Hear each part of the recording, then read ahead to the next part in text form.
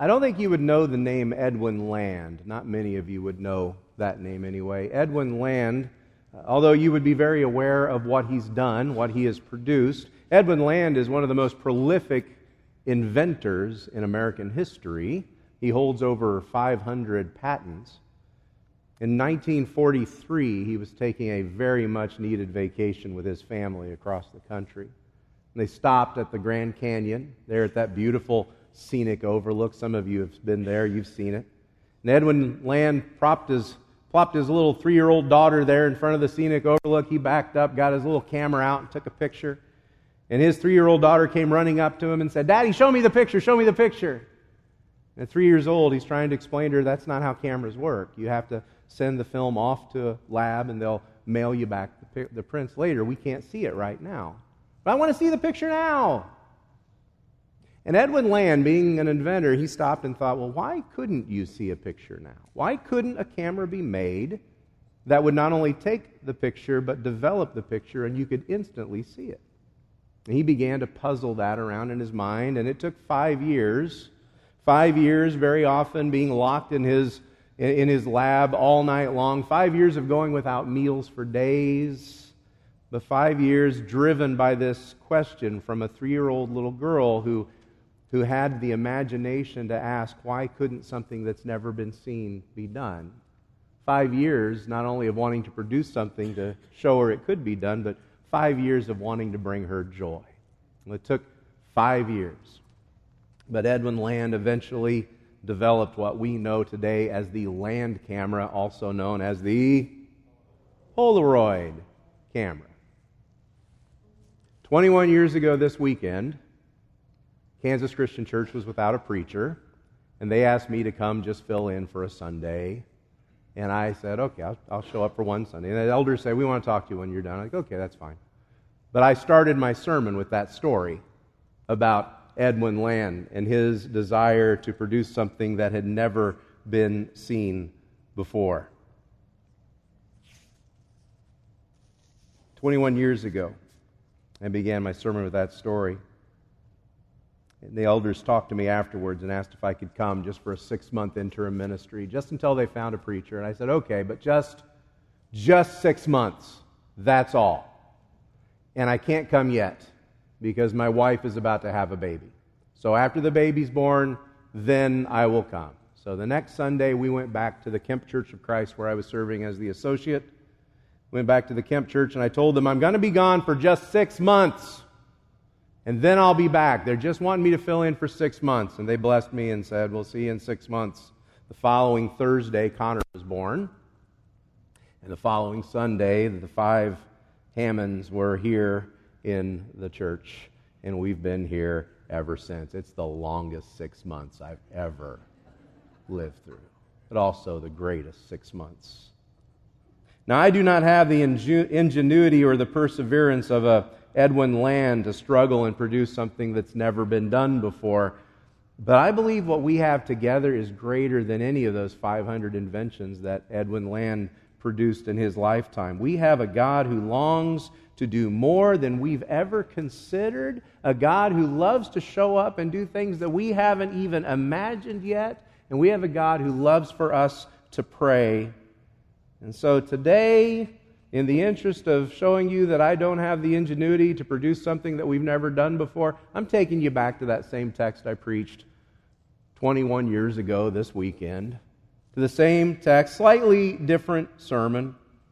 But I want you to hear the promises of a God who loves to answer prayers, who encourages us as a church and as individuals. He encourages us always to pray a prayer that is bigger than you. Ephesians chapter 3, just 2 verses, 20 and 21, page 977 if you're following along in those blue Bibles. If you've got the Bible app on your phone, we didn't have that 21 years ago, but if you've got that on your phone, you can follow along on the Bible app also. Ephesians 3, beginning in verse 20. Now to Him who is able to do far more abundantly than all we can ask or think, according to the power at work within us, to Him be glory in the church and in Christ Jesus throughout all generations, forever and ever. Amen. You listen to that prayer. Do you realize you have permission to pray a prayer like that? You have permission to pray a prayer like that. Do you realize that you have permission to ask in a prayer something bigger than you think you know how to ask? You have permission to pray a prayer that is bigger than you can ask. You notice how verse 20 starts. To him who is able. Well, if it's him who is able, then who is not able? You, me, us together. We are not able. We can't do this on our own. It's not by our own power. It's not by our own intelligence. It's not by our own resources. It's not by our own finances. This prayer calls us to look beyond ourselves, beyond what we can do, even what we can do together. That's the kind of prayer that we all need right now.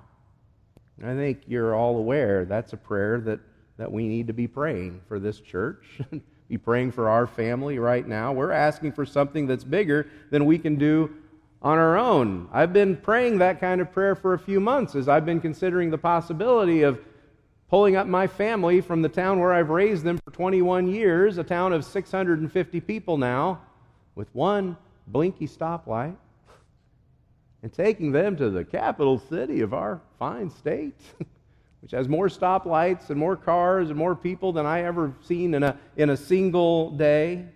And I know some of you are feeling it too. It's been a long time since you've searched for a new preacher, hasn't it? A long time since you asked God to show up this way and surprise you. But this is not about your ingenuity. It's not about your inventiveness or your resources. This is about a big prayer to a big God. Now, to him who is able to do far more abundantly than all that we ask or think, according to the power at work within us. 21 years ago, 21 years and 9 months ago, I remember where I was. I was in my living room at the house we lived in Oakland, and I was sitting there minding my own business, and Trish came home from work, and she had this look in her eyes, and I had seen that look before, at least twice. And she said, "Hey, something's happening." And I knew what that meant, and I looked at her and I said, "Not again. I thought we figured out what was causing that. We nipped that in the bud, try to get that taken. No. And I considered right then the problem. I'm living in a house in Oakland that has 2 bedrooms, and I've already got a family of 4, and I know this next one's going to be a boy. What am I going to do? And I prayed a prayer that day that I've prayed a few times in my life. I prayed and I said, "Lord, I can't do this on my own. You're going to have to figure this out." I prayed that prayer when I went to college, first person in our family to go to college, and I prayed that prayer. "Lord, no one's done this. No one in my family's done this. You're going to have to show me how this works. I don't know how this works." I prayed that prayer years later when I was running from our parking lot over to Lynn Dennison's house back here, the house our friends live in now, running there while the church was burning down, and I was praying, "Lord, I've never done this before. I don't know how to be the preacher that gets people through a fire. You're going to have to show me how this works because I don't know how this is done." And I'll tell you this, every time I've prayed that prayer, God has proven himself to me. When I tell God what I can't do, he shows up, and he shows me what he can do. To him who is able to do far more abundantly than all we ask or think, according to the power at work within us. Now, when I read that scripture 21 years ago, I was reading it from the old NIV Bible, the New International Version, which for my generation, Donna, for my generation, the NIV was our King James. That's the version that we hear it in our heads with. We don't hear the these and the thous, but we hear the old NIV whenever we think about a Bible verse, because that's how we first learned it. And I loved how the old NIV put it. "Now to him who is able to do immeasurably more than all we can ask or imagine." Right. I miss the word imagine. I love what Eugene Peterson did with this verse in his little paraphrase called The Message. He paraphrases it this way: "God can do anything, far more than you could ever imagine or guess or request in your wildest dreams." We would have to confess some of our prayers are way too easy. Some of our prayers sound way too easy. You don't even need God to show up for the vast majority of your prayers. You think about the things that we pray for all the time. "Lord, Help me find a parking spot. I need a good parking spot today, Lord. I need something really really close. Lord, help me with this headache. I need to get rid of this headache. Lord, help us get the crops in. I know you love the Lord, and I know you love to pray those prayers, but you barely need God to show up for those prayers. You need dumb luck, Advil, and a combine, and you can get those prayers answered yourself. You don't even have to bother God with those. What happens when we pray a prayer that stretches our faith? What happens when we pray a prayer that's bigger than us? What happens when you pray a prayer that's bigger than you? Pray a prayer that's bigger than you can ask, but also pray a prayer that's bigger than we can accomplish. Bigger than we can accomplish. It's really hard to see it in the English, but Paul actually squeezes the word power 3 times into verse 20. 3 times he uses the word power. If we were to read this in the Greek, it would look more like this. To him who has the power to do more than we can ask or think according to the power that is powering us. Do you think he wants us to get that? Do you think he wants us to see that? The power that's powering us? Paul's saying, guys, this is bigger than you. It's bigger than me. We're not going to get this done on our own, but don't give up hope. Don't lose hope. Trust in the one whose power is powering you. Now to him who is able to do far more abundantly than all that we ask or think, according to the talent of our preacher. You're in trouble, whether it's this one or the next one. You're in trouble. Now to him who is able to do far more abundantly than all we can ask or think, according to the dedication of our pulpit search committee. I love you guys. I'm so glad you're doing that, but no, that's not your hope. To him who is able to do far more abundantly than all that we ask or think, according to the bottom line of our bank account, that's not going to get you far enough. None of those fuel our prayers. None of those can be our hope. None of those are worthy of a God who brings our imagination into existence. Prayer cannot be about what we can accomplish, no more than it can be about what we can imagine. Our prayers need to be bigger than that, more than that. They need to outlive us. Your prayers need to outlive you. I know you pray for your kids, and I know you pray for your grandkids.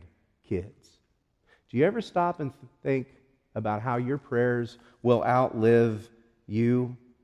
Do you ever stop and ask, will this prayer I'm praying today, will it outlive me? Or are my prayers just about what I need? Are my prayers just for me? Are they just about what I can imagine for myself? Will my prayers benefit and bless the next generation? Will my prayers still be getting answered in 100 years from now? Long after my name's been forgotten, long after your name's been forgotten, will our prayers still be getting answered?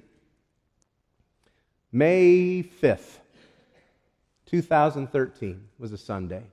May 5th, 2013, we gathered for worship over at the old grade school down at the TLC, just like we had every Sunday for months, for over a year. We'd gather there, while we were waiting for the building to be built, while we were making those plans and changing things and getting things ready. But May 5th, 2013, we were excited and we had an announcement to make because the organ in Clavinova had already been delivered and they had been hooked up. And so we wrapped up worship a little early, and we said, if you want to, drive on over to the church building. We're going to sit and listen, and Donna and Shirley are going to play a couple of songs for us. And it was beautiful, as always. You did a wonderful, wonderful job.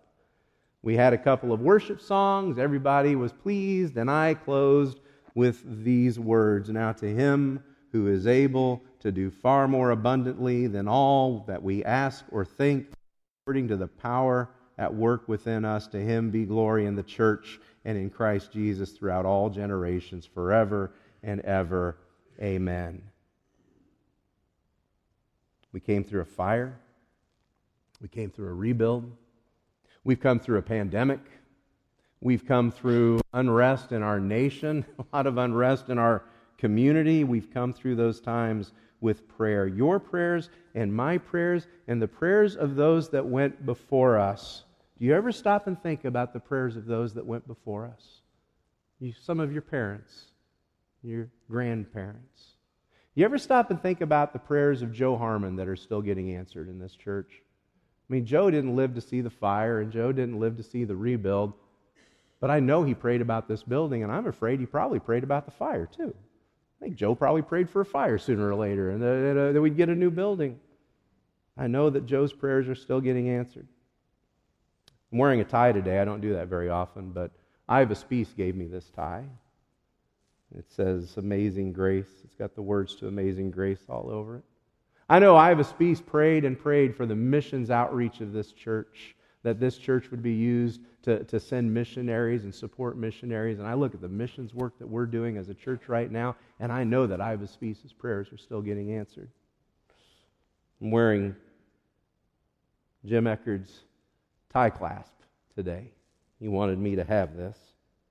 And I think about Jim, with the day that we first met at it wasn't even a Sunday. A bunch of us went down to look over the grade school and to see if we could pull this off, if we could have worship there.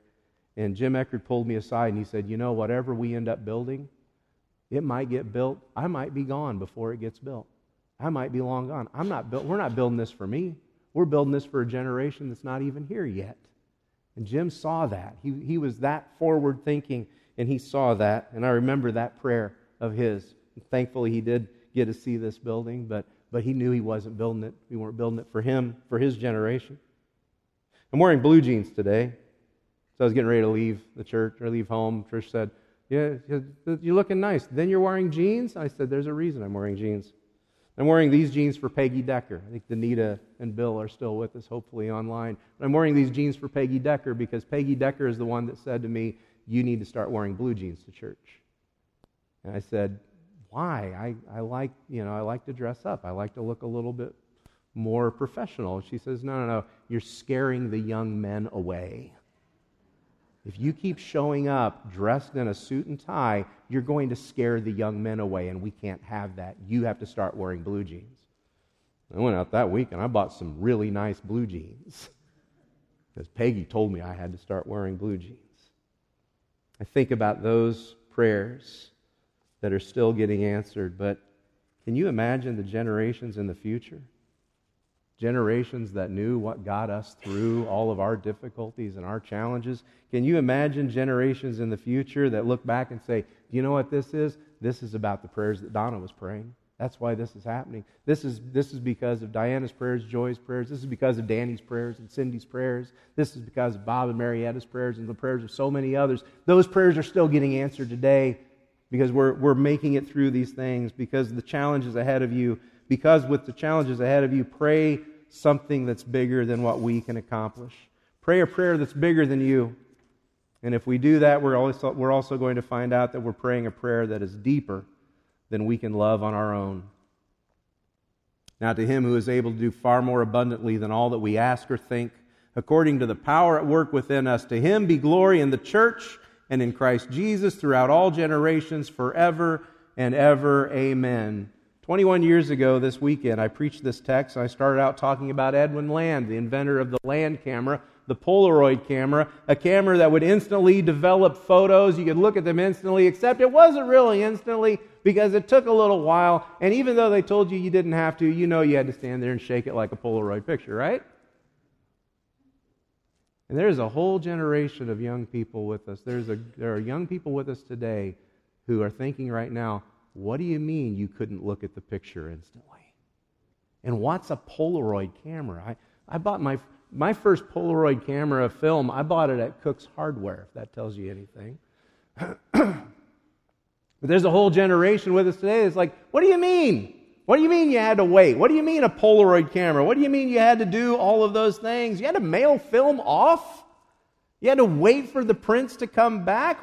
Why did you print them? Why didn't you just look at them on your phone like we do?" 21 years ago, digital cameras were new and exciting, but now they're everywhere. And when was the last time you saw a Polaroid? This world is not the same world it was the last time you looked for a preacher. This world has changed. There are new challenges, there are new experiences, and there are people asking new questions about life and faith and identity that you never thought about asking 21 years ago. And there are things that frustrate you today that didn't exist 21 years ago. There are things that make you angry that weren't even on the horizon 21 years ago. But I want you to notice Paul's prayer is not, "I want things to go back to the way they were." Paul's prayer is not, "I want things to stay the same," because that is not more than you can ask, think, or imagine, and it's not the point. But also, you need to notice what Paul does pray for. Now, I've told you many times that the chapter divisions and the verses aren't there in the original text. Paul did not write with chapters in mind. And so that division between the end of chapter 3 and the beginning of chapter 4, it's false. It's artificial. It's not really there. And so Paul just gets done praying this prayer that God would do far more abundantly than all that we can ask or think according to the power at work within us, and to Him be glory in the church and in Christ. And then what does Paul pray for? I therefore, chapter 4, verse 1, I therefore, he's following up his prayer. I therefore, as a prisoner of the Lord, urge you to walk in a manner worthy of the calling to which you have been called, with all humility and gentleness, with patience, bearing with one another in love, eager to maintain the unity of the Spirit in the bond of peace. Paul's prayer was for a church full of people who would love one another. A church full of people who lived out their faith, who treated each other with humility and gentleness, who were patient with those who were not quite there yet.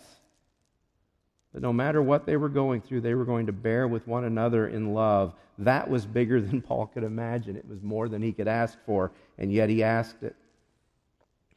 Paul's prayer for the love that they had for each other was fueled by the power of God. That love was fueled by God's power that powers us. If someone ever asks, 21 years, what did he talk about all the time? 21 years, what was his message? What did he preach about for 21 years? If you remember nothing else, I think it'd be wonderful if someone ever asks you, what did Brett preach about? I think I'd want you to say, he told us to be kind to one another. He said that almost every week. Be kind to one another. Just be kind to people. He would say, it is chaos in this world. This world is full of chaos. Just be kind.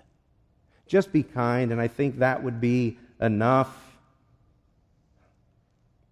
to let Him who is able to do far more abundantly than we can ask or think or love, and to let that love, that through our love and kindness, God would be glorified, because this is a prayer that's bigger than you, bigger than me, it's bigger than us. So 21 years ago, the elders asked me to come preach, and they said they wanted to talk to me after worship. We went off to that little room off from the side of the old auditorium, the little library room where your dad recorded all of those attendance figures all those years. I'm pointing exactly to where that room was, by the way. I know exactly where. I could walk right to it right now.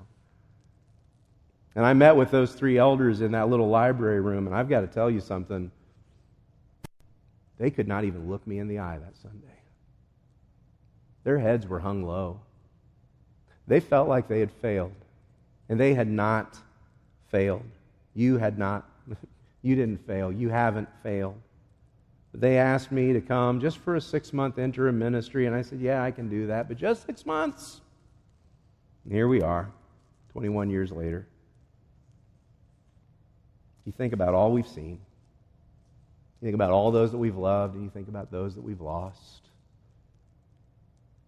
And you have been so kind to our family. When I started preaching here, I didn't know what autism was. You were with us through painful diagnoses. You were with us through therapies. You have been with us through the challenges of faith and family. You have been with us through the fire. And through it all, we have prayed a lot of prayers together. And every one of those prayers has been to the God who points us ahead to new possibilities. And so that prayer that we started with 21 years ago is not the prayer we end with, but the prayer we continue with.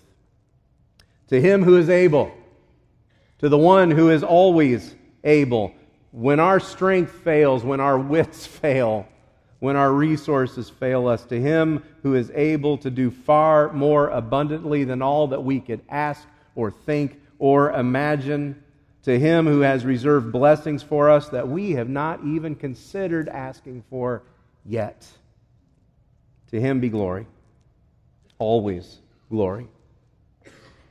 In the church, in you and me, in the lives that we touch, in the communities that we touch, the communities we love, and in the church and in Jesus Christ throughout all generations. Even generations yet unborn, even generations yet unknown to us, but people who will know Him because of you, because of your dedication. Glory to Him forever and ever, meaning one day we will gather again with friends that we've sent on ahead of us and with those that we've not yet met, and we will give Him glory. And we will do that together forever. Amen.